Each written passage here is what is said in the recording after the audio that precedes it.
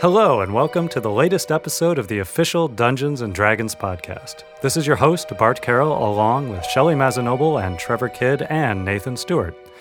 In today's episode, we'll speak with acclaimed fantasy author R.A. Salvatore, as well as N-Space's Dan Tudge.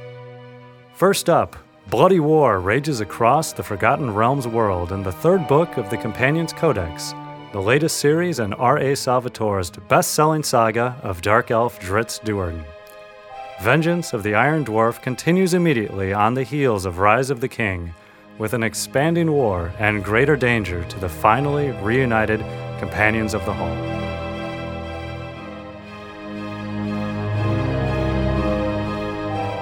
Hi, Bob. Welcome. Hi, Shelley. Welcome to Seattle, Wizards of the Coast. Yep. Very pleased to have you in the office today and totally hijacked you from very important meetings, I'm sure, to come talk to us. Incredibly important. We kind of rescued you, didn't we? Yeah. Yeah.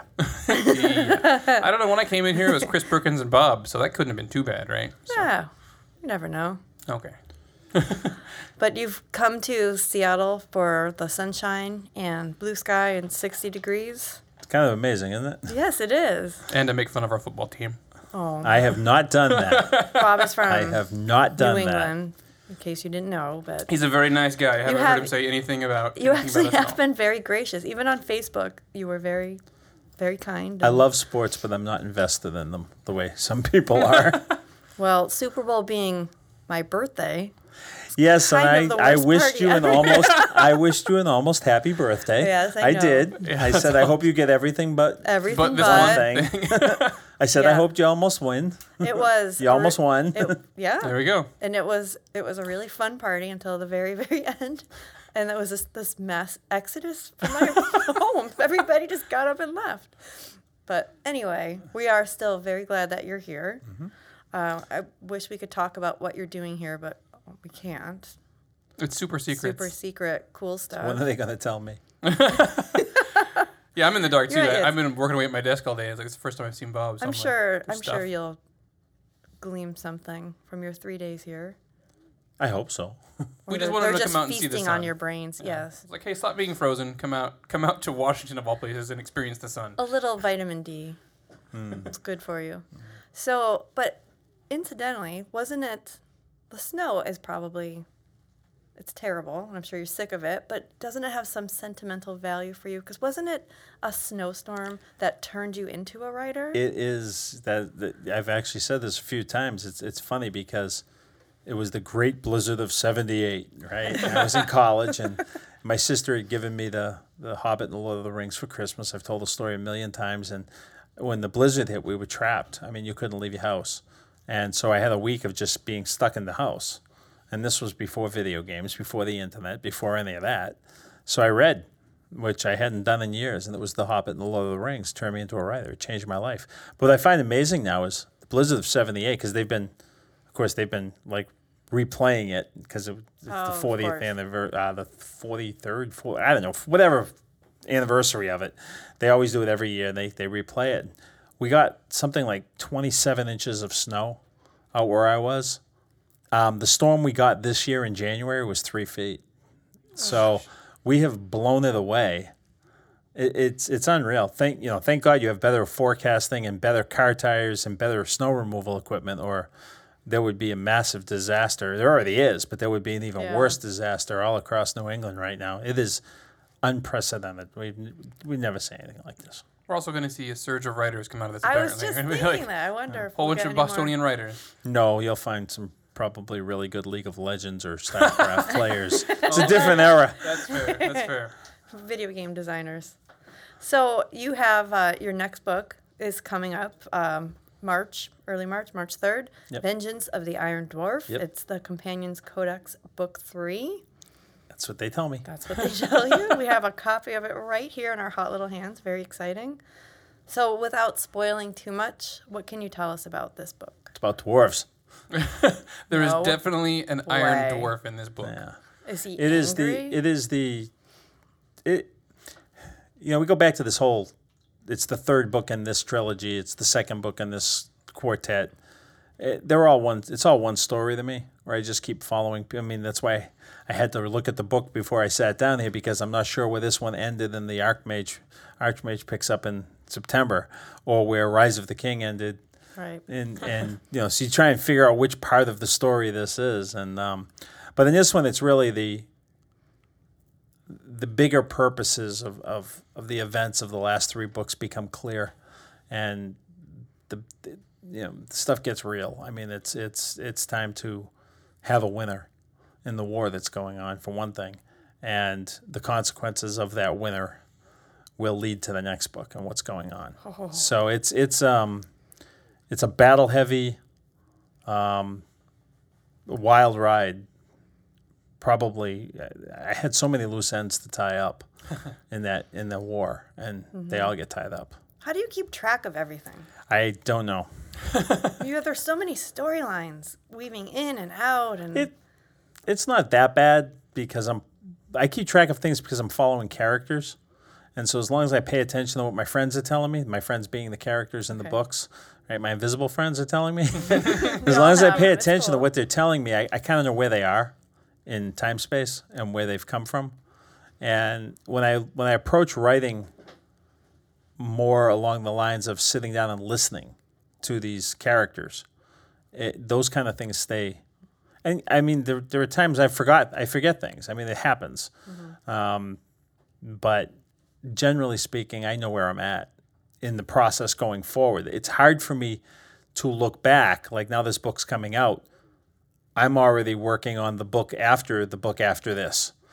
So it's hard for me to remember where one ends and the next one begins. Yeah. But going forward, I know where I am in time space. I know what the conflicts are still out there and resolutions are still waiting to be had. So speaking about going forward, how much of your story do you know before you sit down to write it? Do you have most of it figured out? Or I think I do, but then I don't. Yeah, so you end up writing... Again, it's following the characters, so they surprise me all the time. That's the fun of it. When I'm writing a book, it's like the way other people read books. And sometimes I'll have to just keep writing because I got to know what happened in this fight or whatever. Do you ever listen to your characters and then go, no, this is a terrible idea? It's kind of like having children. If you see them go off and make mistakes, it's like that commercial about, why don't we get in the running car? No, let's hide behind the chainsaws. Oh, no! Yeah. No, absolutely. And it's you see the mistakes that the characters make, and it's really hard for me sometimes because, like, I'll come up on the next section of a book and I got to write the next Dritz essay. And the Dritz essay is very personal to me. But I have to always remember when I'm writing them that I'm writing them from his perspective. Mm-hmm. And so if he's really messing up, that essay has to be stilted too. And it's hard for me to write that. Yeah. You kind of feel like, it's not my journal, it's his. Right. And it's hard. But yeah, you see it all the time. And of course, you always want your characters to do the right thing. But that would be really boring. Yeah. So they have to mess up. Yeah. And there's a fine line between, you have to have a character that makes mistakes and is flawed, but is still likable. And I think that's a tough balance to strike, but you do it. You do it so well. So how do you do this? I'm one of the, I like to see everything in the world from a historian's perspective. So all the current events around me, I'm always looking at things as how are they going to look 50 years from now when people look back on this. And I have an ability to kind of step away from my emotions when I'm looking at things like that, whether it's in response to a terrorist attack or whatever, and look at why did this happen?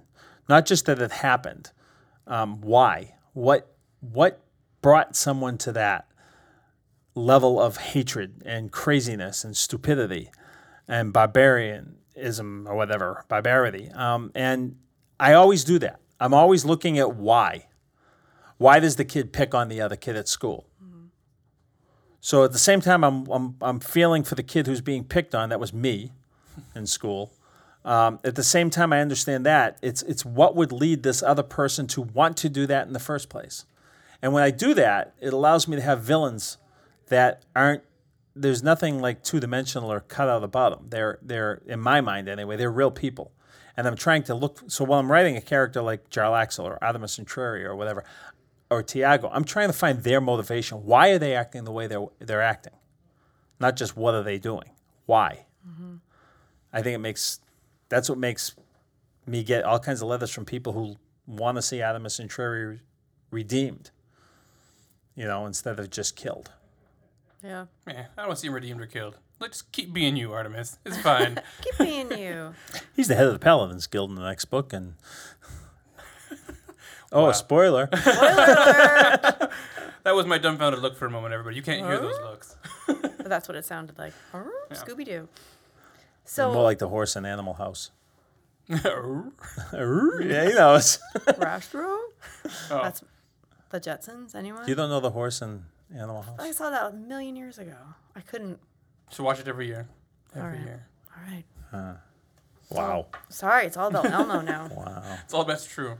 So the collaboration with Wizards of the Coast, like while you're here, but also when you're working on your novels, what is it like? You submit an outline, you say this is what's happening in my corner of the world, and then other authors say here's what's happening in my world, and then sometimes your stories intervene. Or I think that at one level, yeah, but really what I want to see out here is when I come out here and we're talking about what I'm doing next or the book I'm working on now, what I want to see is as they're telling me kind of the theme story that they're creating for the world for the next year or whatever, what happens is all these possibilities open up to me. When I hear, like when I go back into the Underdark and I hear about the stuff that's going on in the Underdark and I learn a little like what another author is doing because of the ramifications of what's going on down there with characters, it allows me I can either ignore it if it's going to interfere with my story, or I can find something in there to enrich my story. And I guess the perfect example I'll give of that is when I was writing Streams of Silver, right at the very beginning of the Realms. That was like the fourth book in the Realms or whatever. Back in 1988, I was writing it. And I had to go from the Sword Coast all the way inland to Mithril Hall. And travelogues can be really boring. Okay? I mean, filling up a travelogue, that's why a lot of people put people on boats to go from point A to point B, because then you know nothing's going to happen unless there's a pirate fight or something or a shark. I think you've done that. And the pirate fight. You've done that one. I've done lots of those. And so to go from point A to point B, you either teleport them or you put them on a boat, because a travel story can slow down the pace of a book dramatically. So I'm reading the box set, and in the box set I see the description of the town of Longsaddle. And all it says is that it's ruled by a family of eccentric wizards called the Harples, who live on the hill in the Ivy Mansion or something like that. And from that what would have been a nondescript little stop through in a nondescript little town becomes this grand part of the adventure in what I'm writing, because of what Ed did, and Jeff Grubb, I think, was the one that worked with him, and to put that in the gray box set way back when. So when you come out to a meeting like this and you're sitting in a room with people like Chris Perkins and Adam and when Ed Greenwood and Troy come out on those occasions, and Aaron, and you're in the room with other creative people, and me and Rich Baker used to be really good at like screaming at each other across the table, like one-upping each other until we got to but it was always great.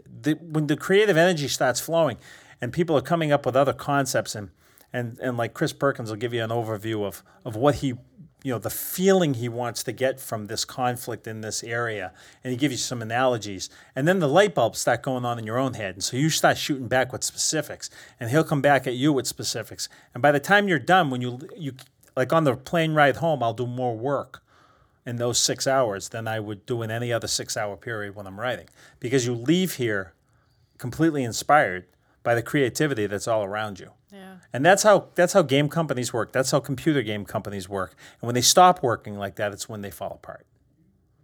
Yeah. So when you first started writing about Drizzt, did you know 20 some years later, people were still going to be falling in love with this character? They'd still be reading him. You would still be writing him. What was your goal with this character? I can't think of anything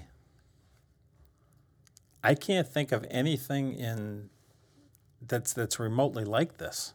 Yeah. This has been a journey that's beyond belief. That we're 27 years and 30 plus books, and I mean, I wanted to get published. I just wanted to be a published author. I was working in finance, and I got the opportunity to publish a book. I had written a book already, a book called Echoes of the Fourth Magic, and I sent it out in like 1983, and I got all kinds of rejection letters. And so I just kept working to rewrite the book while I was building my career, else because writing is always plan B. You know, the people write to me all the time, my kid wants to be a writer, he's in college, what should he take? I say, engineering. I'm not kidding. Yeah. You pay your bills, and then you can pursue writing on the side. If you think you're going to come out and be a writer and make money, you're crazy, because that's just not the way it works, and it never has been the way it works. So while I was doing that, I finished up this book, I sent it in, and when I got the call from Mary Kirchhoff way back when in the early part of like the early spring of 1987, and she said, I have good news and bad news. The good news is that I really like your book. And this was Echoes of the Fourth Magic. The bad news is I have no way to put it. It seems like every conversation I had with Mary that year was started with I have good news and bad news. And then she said, I have no way to put this book because we only have room on our schedule for Forgotten Realms books. So can you think we can set this in the Realms, or can you write a Forgotten Realms book? And I said, what are the Forgotten Realms? They weren't out yet. Yeah. You can't blame me. There was no internet, so there was no buzz about it. Yeah. They weren't out yet. So to me, it was, no, I mean, I had the opportunity to be published. And I had an agent at the time who told me don't do it because it was work for hire, and it was a really low advance and a really low royalty rate and all the rest. Oh, you can do better. And I'm like, do better. I'm working finance at a high-tech company. I could be a published author. And so we had a big fight, and I did the book. But I had no idea. I mean, Drizzt wasn't even in the first draft of the book. Not the first draft, but the sample chapter. I always love this story. I've heard it a few times, and I'm still surprised every time. We should talk about that, because they may not know where this all came from. Well, when they said, can you set your book in the Forgotten Realms, Mary and I talked about it a little bit, and she explained to me what the Forgotten Realms were. And the book I had written starts in our world and goes to like this future fantasy world. So it wouldn't have worked because the Forgotten Realms aren't related. It's Forgotten Realms are a one-world fantasy. This is the world. My book was a two-world fantasy, our world and the fantasy world. So there was no way I was going to be able to rewrite that book and make it fit in the realms. And so she wanted me to audition to do the second Forgotten Realms book and sent me all the printed material that they had for the realms, which meant that she sent me Doug Niles' Darkwalker on Moonshae. And if you look at the first printing of Darkwalker on Moonshae, it takes place in the Moonshae Isles. You see these islands, and that's all you see, these islands, and they're small. And his characters are bigger than life. They run the place. They are the kings and queens of the Moonshaes, and the like the Queen Druid of the Moonshae Islands and everything. And so I thought they were trying to do like the Dragonlance thing again with this one cast of characters. I didn't really want to write somebody else's characters, so I used one of Doug's characters to introduce Wulfgar, who was the hero of my book, which was at that time called The Tyrant of Icewind Dale. That was the name of the working name of the book. And so I used Dareth the Calamshite and Wulfgar and Canthus the Moorhound, who was Dareth's dog, went into a lair of Verbeeg, or Furbolgs. In Doug's book, there were Furbolgs, giants, and it was called Big Grin's Lair. That was the sample chapter I wrote. And then when Mary's like, well, Bob, we don't want you to use Doug's characters, and we don't want you to, Doug's going to write his own sequel. And I'm like, well, how do I do that? And she said, well, we don't want you on the Moonshae Isles. And I looked at the map in the book. I'm like, do you want me in the water? I mean, there's nowhere else. But then they sent me the realms. And I realized the Moonshae Isles are these tiny little islands next to this vast continent, right? And so when we reset the book, I was sitting at work one day, and Mary called, and she said, we got a problem. And I'm like, what? And she said, well, you can't use Dareth. I said, it's not a problem. I don't want to use Doug's characters. I want to create my own. Let Doug use it. Great. She said, yeah, but you're 3,000 miles away. Dareth can't be in your book. And I'm like, so? She said, well, your chapter is Wulfgar and Dareth. And I said, well, I'll change it. And she said, well, I have to go to a marketing meeting and sell the book to the marketing team. And this is really important for a book. I have to get them excited about it. And I can't use Dareth, so I need a sidekick for Wulfgar. And so I said, I'll call you back in about a week. Give me some time, and I'll come back. She goes, no, you don't understand. I have to go to a marketing meeting.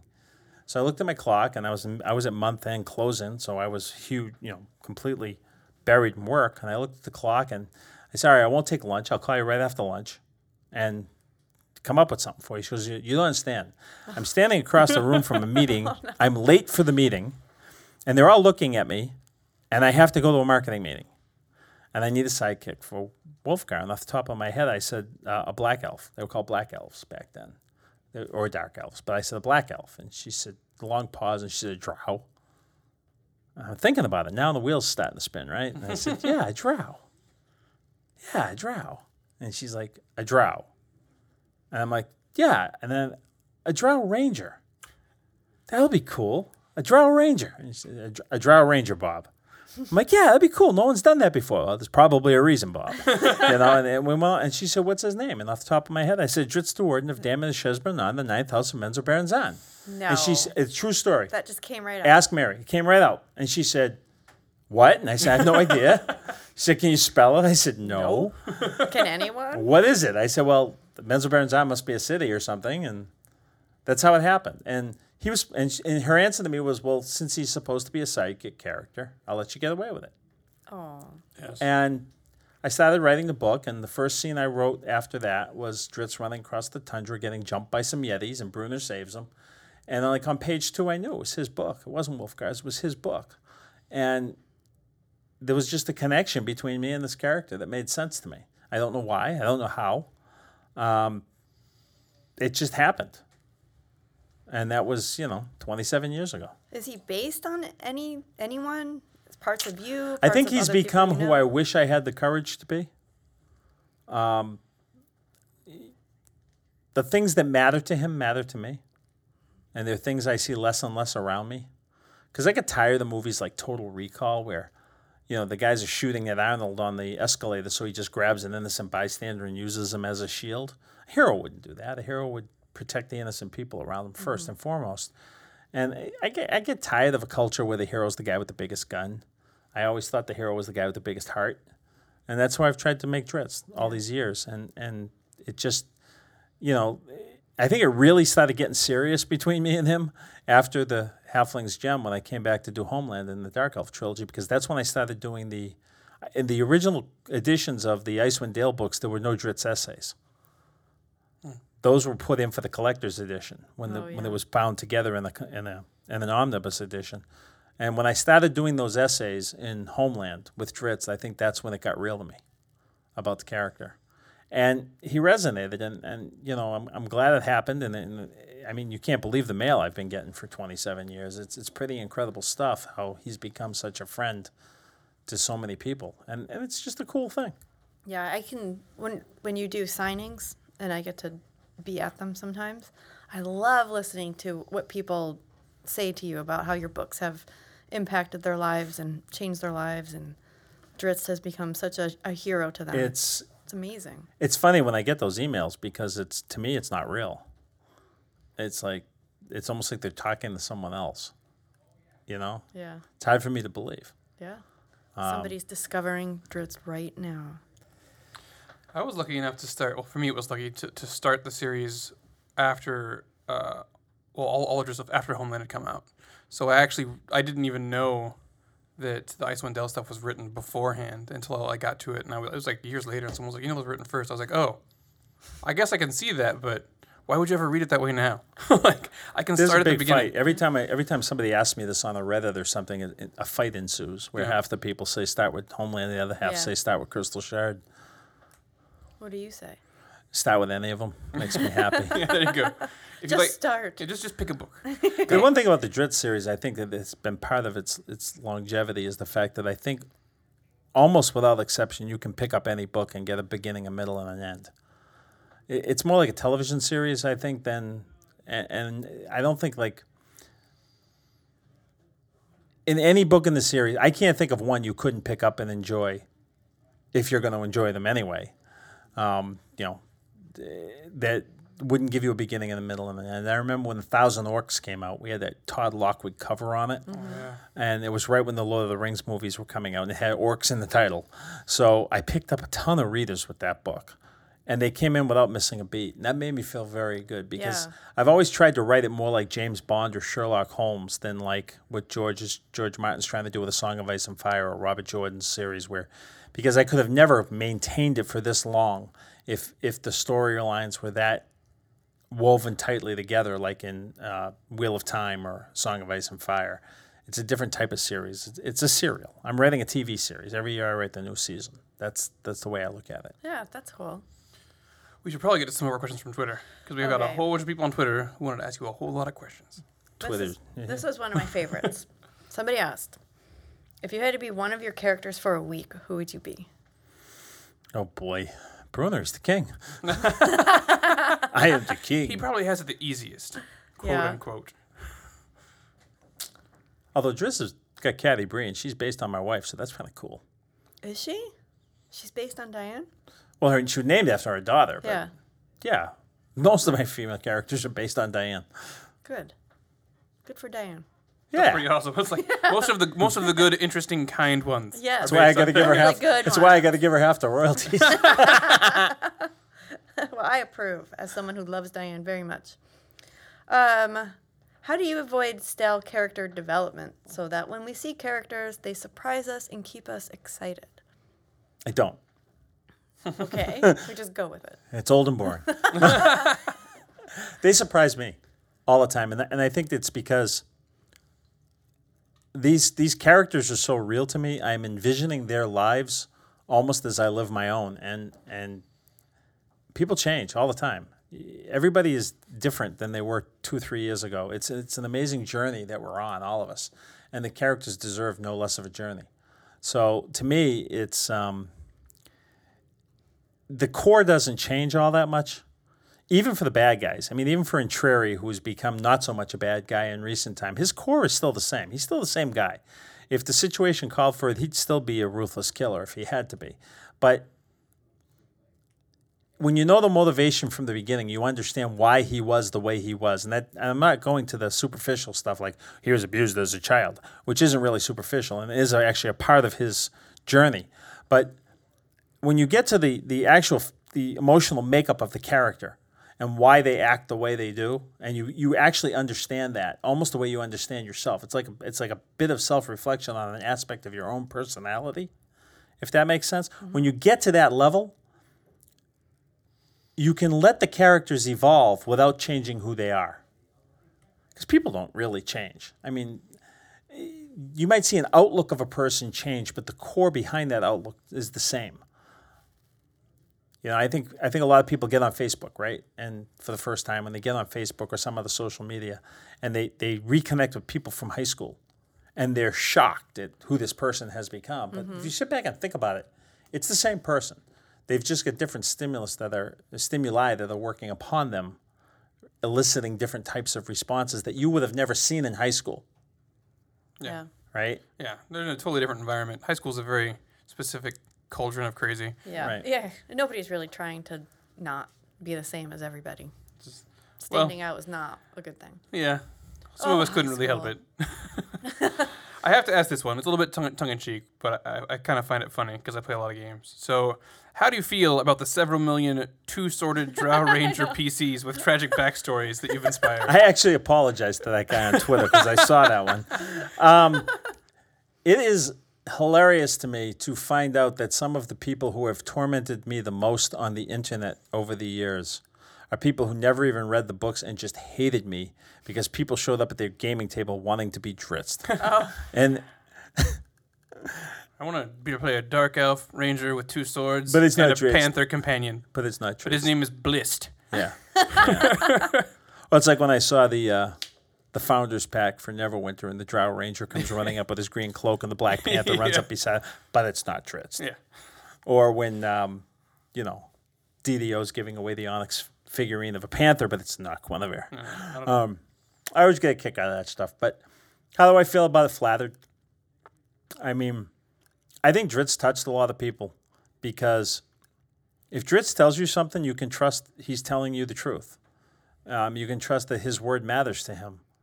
And, I actually it's funny because I just had an argument with somebody, and it was very disappointing to me because we were talking about this whole like thing that blew up before the Super Bowl with the Patriots, with Deflategate, right?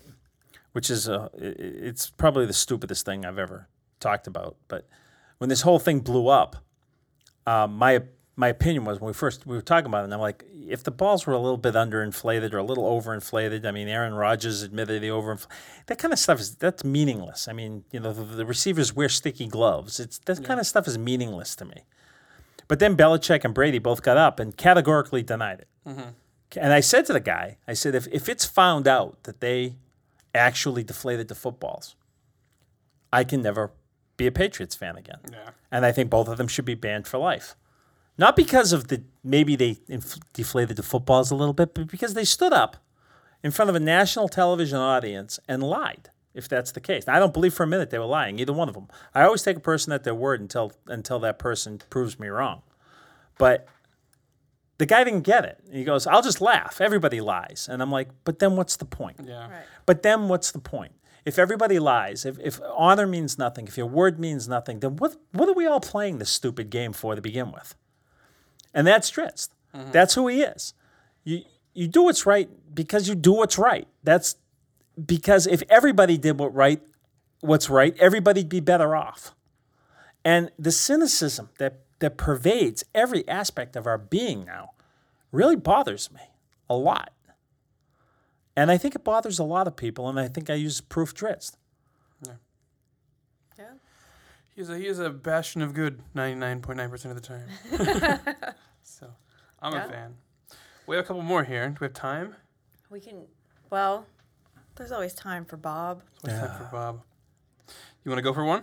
Well, you kind of touched on this already, but in Drizzt's journal, his journal entries, how much of what is written is you and not him? And you did kind of touch on finding that. Do not ever, I think, do not ever make the mistake that you can read an author's characters and think you know the author. Because a good author can give you many different characters with many different motivations and many different outlooks on life.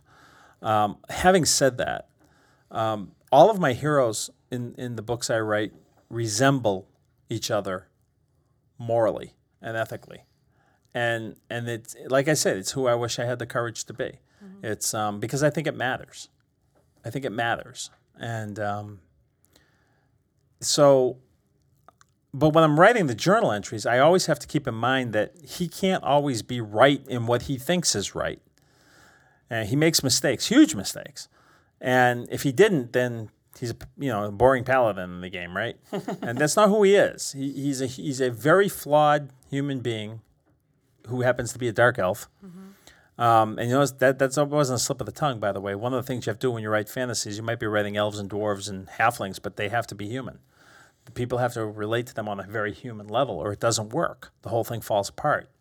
So he's a very flawed person, nowhere near perfect, but he tries to be. He tries to do better. He tries to do what's right. I hope I'm like that. I'm not always like that because I make mistakes and sometimes I take the shortcuts and like everybody else in the world. But, that I think that matters. Mm-hmm. Yeah. Okay, so here's an easier one. What else are you working on? Besides When all you this, have time. besides all this awesome write Drizzt 2 stuff. books Well, I had a a year Kickstarter for running Wizards. that isn't going to get there, so I'm not working on that. Oh. I'm going to be working on some more Demon Wars books as well.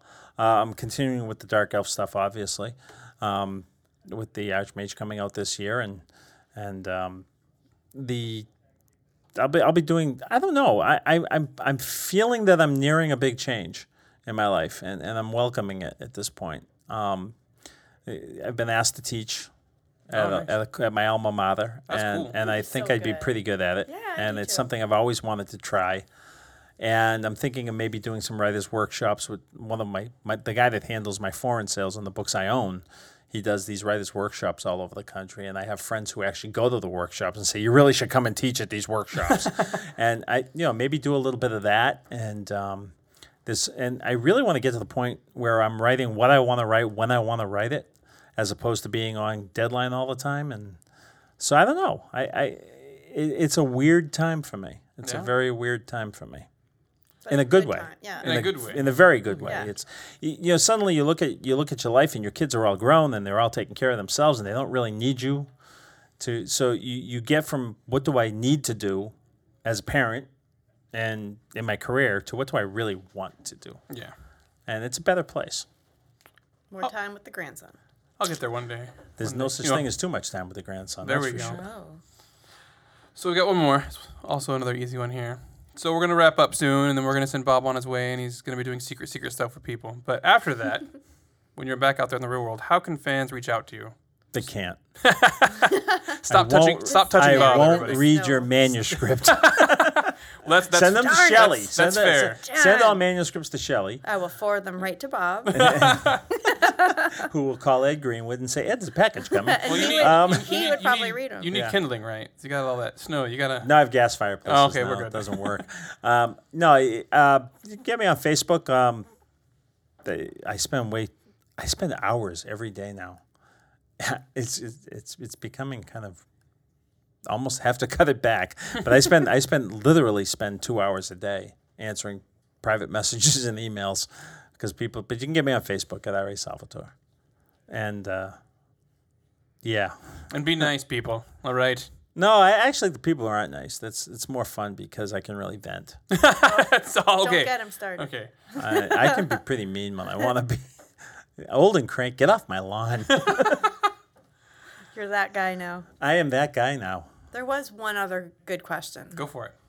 Why are you so awesome? There we go. That was a question that came up. Actually, it was our friends over at Sword Coast Legends who asked that question. Isn't the definitive answer because Bob? There we go. Because Bob. That's why we're all so awesome. You know, that's the good thing about being a writer is people don't really know you, so you got them fooled. And you can get away with being a little bit crazy. Because I Oh, think yeah. people just think writers are a little But I'm crazy. not. Well, I don't know. So, in order to make a living off writing, you're in that odd percentage of people that doesn't happen that much to. So, your life is probably different than most people. So, I would say you're probably a little crazy. Spend a lot of time Probably. alone with characters. Spend 2 hours on Facebook just replying to people. Normal people don't do that, buddy. Oh shit. Oh, I can't say that, can I? Oh, you can. We're PG-13. We're fine, yeah. We're PG. Why'd you tell me that at the beginning? I could have Because I cut know loose you. here. No. We're not R. We're PG-13, all right? That All right. Boston will come out. Well, on that right. note, On Yeah. that note, thank you for joining us, Thanks, Bob. It's been Bob. awesome. it's always As good always. to Always be a here. pleasure. I always come to sunny Seattle in the winter. We'll hit it up More there. people should.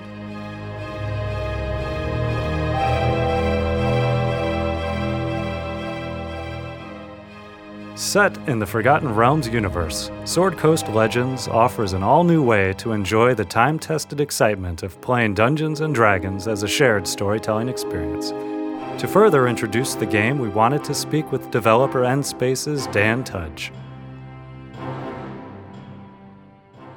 Alrighty, Bart. Well, thank you for that lovely intro. Today joining us, we have the director of Sword Coast, Dan Tudge, and also in the little office room with us, we have Nathan Stewart, who is my director and bossiness, as also Shelley's. My grand boss. He's also my grand boss. You're the grand boss. Like Laura's our boss, you're our grand boss. I actually take offense to all of this because on the call here, Dan is the only one who's a grandfather. Oh, okay. That is true. That is true. He A started. very young grandfather. He got You married are when he very was young. 9. Seriously, you do not look old enough to be a grandfather. Oh, go on. He made his I first. will. He made his first video game when he was 12. Did they even have video games back then? Oh, come on. No.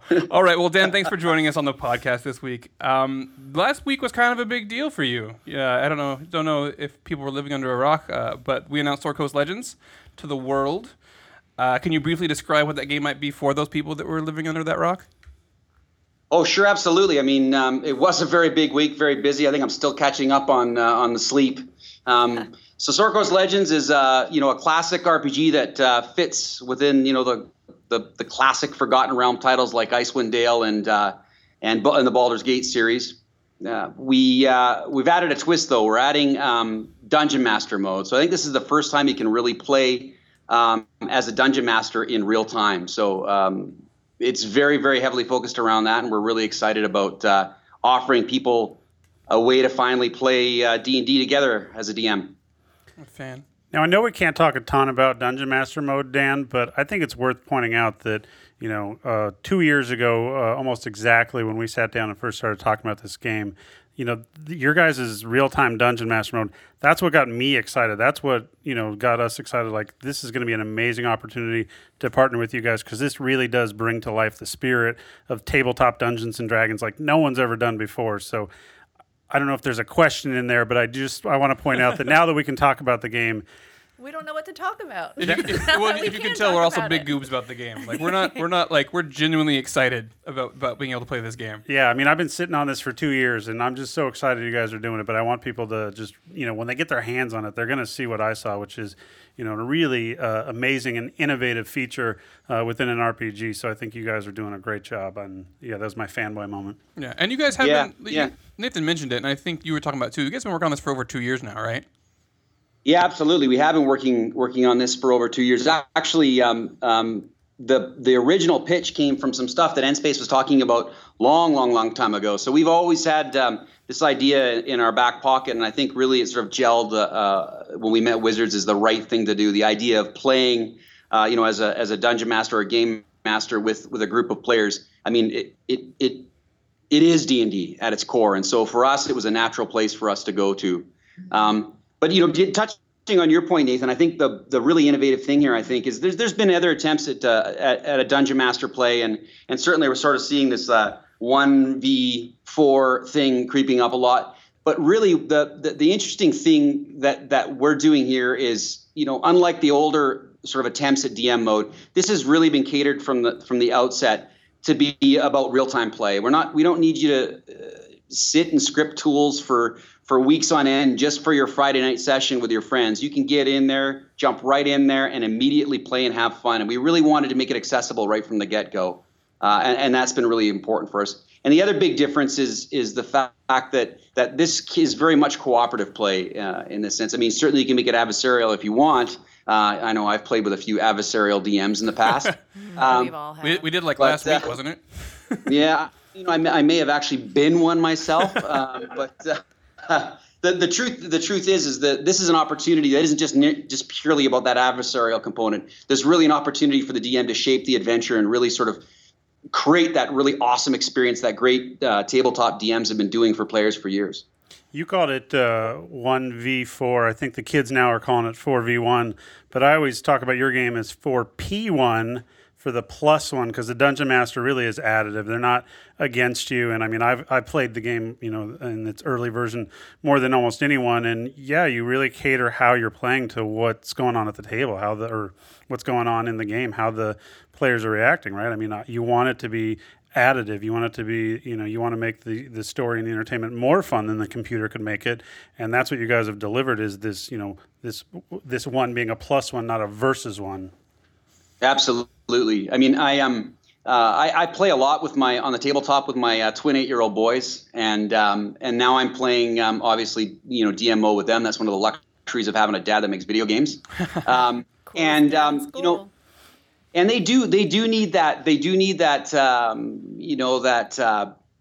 DM that helps them along, that DM that isn't purely about crushing them, right? And so I'm able to cater the experience for them, like I would on the tabletop. Create that experience and really sort of give them a really enjoyable experience. And that's where a lot of the fun comes for me as a DM is seeing, them have a great time playing D&D.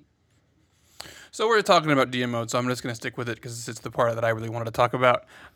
So we've talked a little bit about, what it is. It's the real-time DM thing. You mentioned that it doesn't have the scripting, so you don't have to sit there for hours and code all this stuff. What else sets, DM mode apart from the experiences people might have had with other games? Well, I think again that real-time interaction is definitely a key piece. We do have a campaign tools. We're not talking a lot about that right now, but that same ease and accessibility will happen with the campaign tools. So you can build your own homebrewed campaigns just like you would in D&D, and really do those near limitless adventures with that DM campaign mode. But again, we're not talking a whole lot about that right now. Mm-hmm. But that again is built entirely around ease, accessibility, and those real-time tools. So there's some other things in DM mode, and I don't want to give it away because again, I've already showed my fan nerd boy side, and might spoil things in terms of what you're talking about, Dan. But there's definitely some other parts of the DM that focus on, not the adversarial role, but kind of the the shared storytelling experience. How much can you talk about that the DM can do? Yeah, definitely. Storytelling is something that's probably one of the most enjoyable bits about being a DM is taking on the role of those characters. So we definitely allow you to do that. Not only through story but through the gameplay itself. You can possess creatures. You can promote creatures, move those creatures around. You can create ambushes. Tactically set up what you want to do, and you can also pull some of those creatures out as well too. If you're having a bit of a tough go, your party's having a bit of a tough go, and you want to balance things up, or they're running low on the ability to heal, and you can really sort of cater that experience. But the shared storytelling is definitely a feature that we're going to get into more as we get closer to launch. But that's sort of core to the experience of being a DM and being and playing with others. So we're definitely working to deliver a very robust experience there. You touched on one thing that I think is fun as a DM, which is, kind of sometimes taking away the monsters. And I liken it at the table to when the DM rolls a D20 behind his screen and you don't see it. And you think that he's plussing up the die when really he made it so the monster missed because he didn't want you to die. And I think as a DM in your game, you kind of have a similar thing when you're like, oh, I don't want these guys to die yet, and you'll subtract a monster. But to the player, it just feels like, he hit him and it was a devastating critical hit, right? I mean, that's one of the fun things is the DM helps you, but in invisible ways. Yeah, exactly. And demoting is one of those great invisible ways, because not only does the creature still stay there, it doesn't disappear, but it becomes easier for them to kill. So if there's a horde of goblins and you want to reduce some of those down to a lower level, you can do that, and then the party will go through and mow them down a lot easier, and they'll feel great, they'll feel empowered, and they really won't know what happened.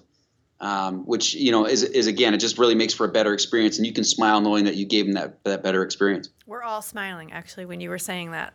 Yeah. Well, it's also DM Appreciation Month, so I think we were smiling at the the DMs being awesome. Pretty much. It sounds like there's a lot of really cool, easy to use tools for Dungeon Masters. Would you say this is a good introduction to DMing for some people? Oh, I really think so. It's interesting. We've showed a lot of potential partners over the last 6 months, year. We've had a lot of new people new to games, and a lot of people that really aren't even much of video game players. And when we ask people, hey, it's your guys' turn to play, would you like to play a Dungeon Master? Everyone's like, no. I'll just play a player. I said that too. And it's interesting because after maybe 10 or 15 minutes, they're like, hey, can I play as Dungeon Master? Can I play as Dungeon Master?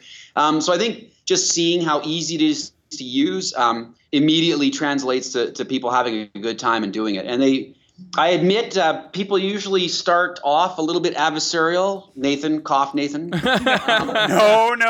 No. Accidentally. It's one of those interesting things you do. I certainly, when I played, started playing with other people when I first started, it was interesting. You get in that video game mindset of that sort of multiplayer competitive play, but it very quickly turns into, wow, this is different. This is a shared experience that is very akin to the table. And I'm not having fun when I'm just, crushing the party. I'm having a lot more fun when they're barely making it through and they're all high-fiving each other and all those great things that happen around the table happen in the game. And I don't know, that's for me when I think we really hit the mark is when you see that come through. Yeah, the cool thing for me, and I've been playing this for a while now, it didn't dawn on me until this last week when we were playing with you guys, seeing that, I'm going to try not to spoil too much, seeing that defeating a party member actually doesn't reward the DM. It negatively impacts the DM when a party member goes down. And I was like, that was pretty cool. I'd never noticed that before looking over the DM's shoulder. So that was a neat thing to see. Yeah, there's systems we put in place there that that crushing the party into oblivion, a total party wipe, actually will be pretty negative to you as a DM. Again, we can't go into a lot of details, but you're not rewarded for doing that. But you are rewarded for a player or a group of players just barely making it through or just succeeding in an area. But if it's too easy, you're not as rewarded as much either. So there's a real balance that you have to do as a DM to really make it just have that perfect entertainment balance, and you're rewarded for making that happen. Yeah, definitely. I'm gonna use this moment to segue to a different set of questions, but I think Nathan's gonna yell at me if I don't let him ask this question. No, I was just going to say that I think it's one of the important things, in Dungeons and Dragons, that the better the dungeon masters get, the closer they can dance to that line, of total party obliteration and AKA have fun and get to the end and everyone high fives. When you're first learning, I misjudged, but that's part of the fun. And I think as you get more time being dungeon master, you're going to tell better and better things, or people are going to have great stories that you killed so and so, and it's amazing. Yeah, definitely. It's for me. It's when you get to that final challenge in the DM mode, and you've gotten there, and people are harried. It's like that's when I can start letting loose. It's like, okay, maybe you don't get past this final thing. That's when I start pushing it.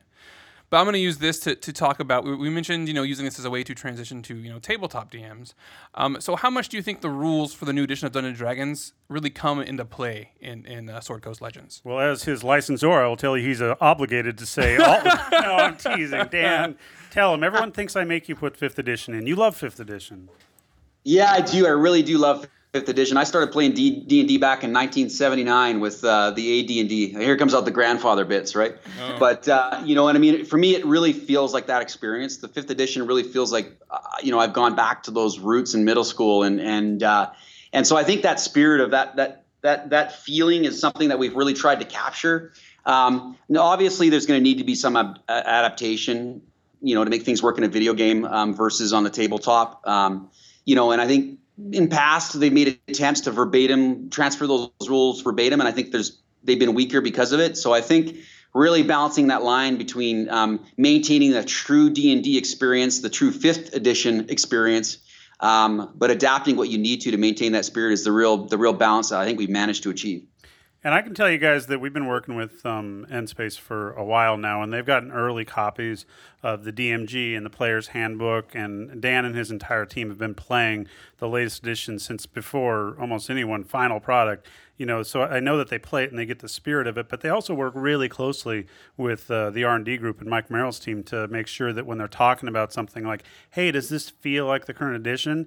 That they have that meeting of the minds where it's like, hey, we can't do this because it's a video game, but I want to double check and make sure that we all agree that this feels like what you meant for it to feel. So they're actually talking to the people who created it and getting that buy-off that, that embraces the feeling we were trying. Absolutely. It's very important. We've worked very tightly with the R&D group, and I think really have created an experience that really is, like I said, true to the D&D experience.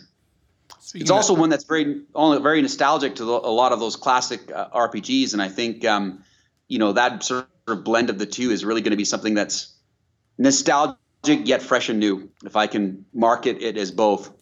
Nostalgic, fresh and new. We need to make a new phrase for that because it seems like it's at odds.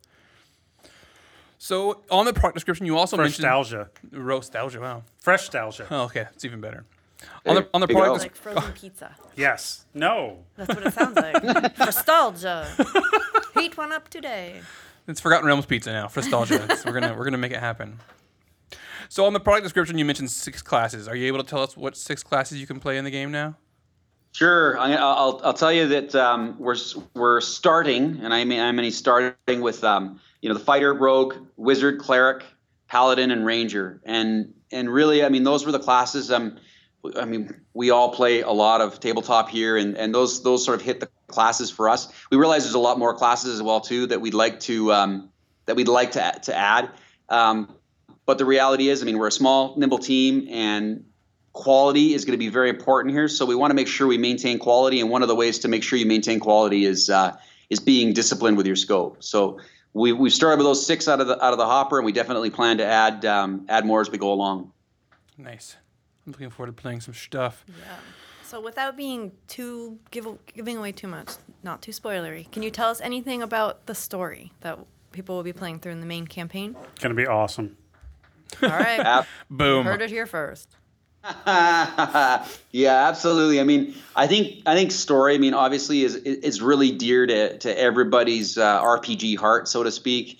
We've dedicated right from the beginning resources to story, and we want to make sure that people have a memorable story and they meet memorable characters that really sort of leave meaningful memories from the product. I mean, I don't want to get too philosophical and deep, but when you play a lot of really great RPGs, you're building great memories, and those characters and the people you meet and the places you visit, they become almost like friends. I look back at Minsk, from playing Baldur's Gate series and even, other RPGs like Dragon Age, when I talk about Alistair and things like that. Those people are kind of become my friends. And I think we take story very, very seriously. We want to really make sure that we create those memories for people. So we've been working right from the beginning to make sure that we have a very compelling story that's tied very tightly to the Forgotten Realms canon and fits very well in the entire storyline that you guys there at Wizards are telling. I think a funny side note here, Dan, is that for those of you in the know, Minsk was actually Cam's tabletop D&D player at BioWare, and I'm pretty sure you're friends with Cam, so aren't you kind of friends with like imaginary Minsk and real Minsk? Oh, weird. Yeah, that is true. That's my mind is just suddenly blown here all of a sudden. Yeah. Our tech director, Ross, the lead programmer on the project, his tabletop character was John Arenicus from Baldur's Gate 2. So there's a lot of that legacy there. So yes, I guess I'm friends with several in and outside the real world. So yeah, that's right. This guy's got some stories to tell.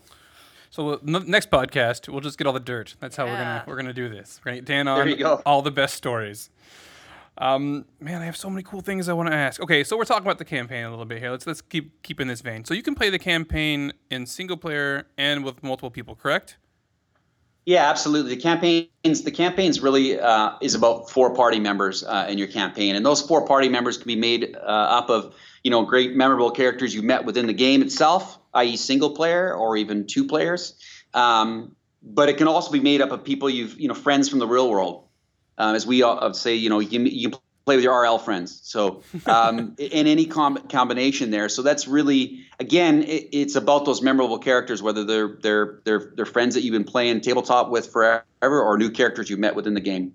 Is there anything that changes when you go from like single player to multiplayer in the main campaign? Well, yeah. I mean, obviously, we're not writing the dialogue for your real friends. So there's some things that'll change. Get on that, Dan. Come on. We're expecting them to play in character, though. Okay, so that better happen. It is a role-playing game. Right. Yes, that's right. So obviously, there's some differences there, but really, I mean, that's a lot to do with the replayability as well, too. You might play with 3 other friends for a 4-player experience, and then decide, I'm going to play through again with some of the characters that I meet along the way in the adventure, and see how different it feels that way. Yeah, and like for me, when we're playing single player versus multiplayer, it gets a little bit more hectic in multiplayer because the pause play feature goes completely away. So everybody has to be on their game. Yeah, you really need to rely on your companions then, your real world companions. Because the tactical pause and play does go away, and it is balanced for that. So that you do need to tactically use your party, much like you would in a real D&D game. And so you when you're playing multiplayer, you'd have to play your role. If you're playing a cleric, you can't go running off and not be healing your party.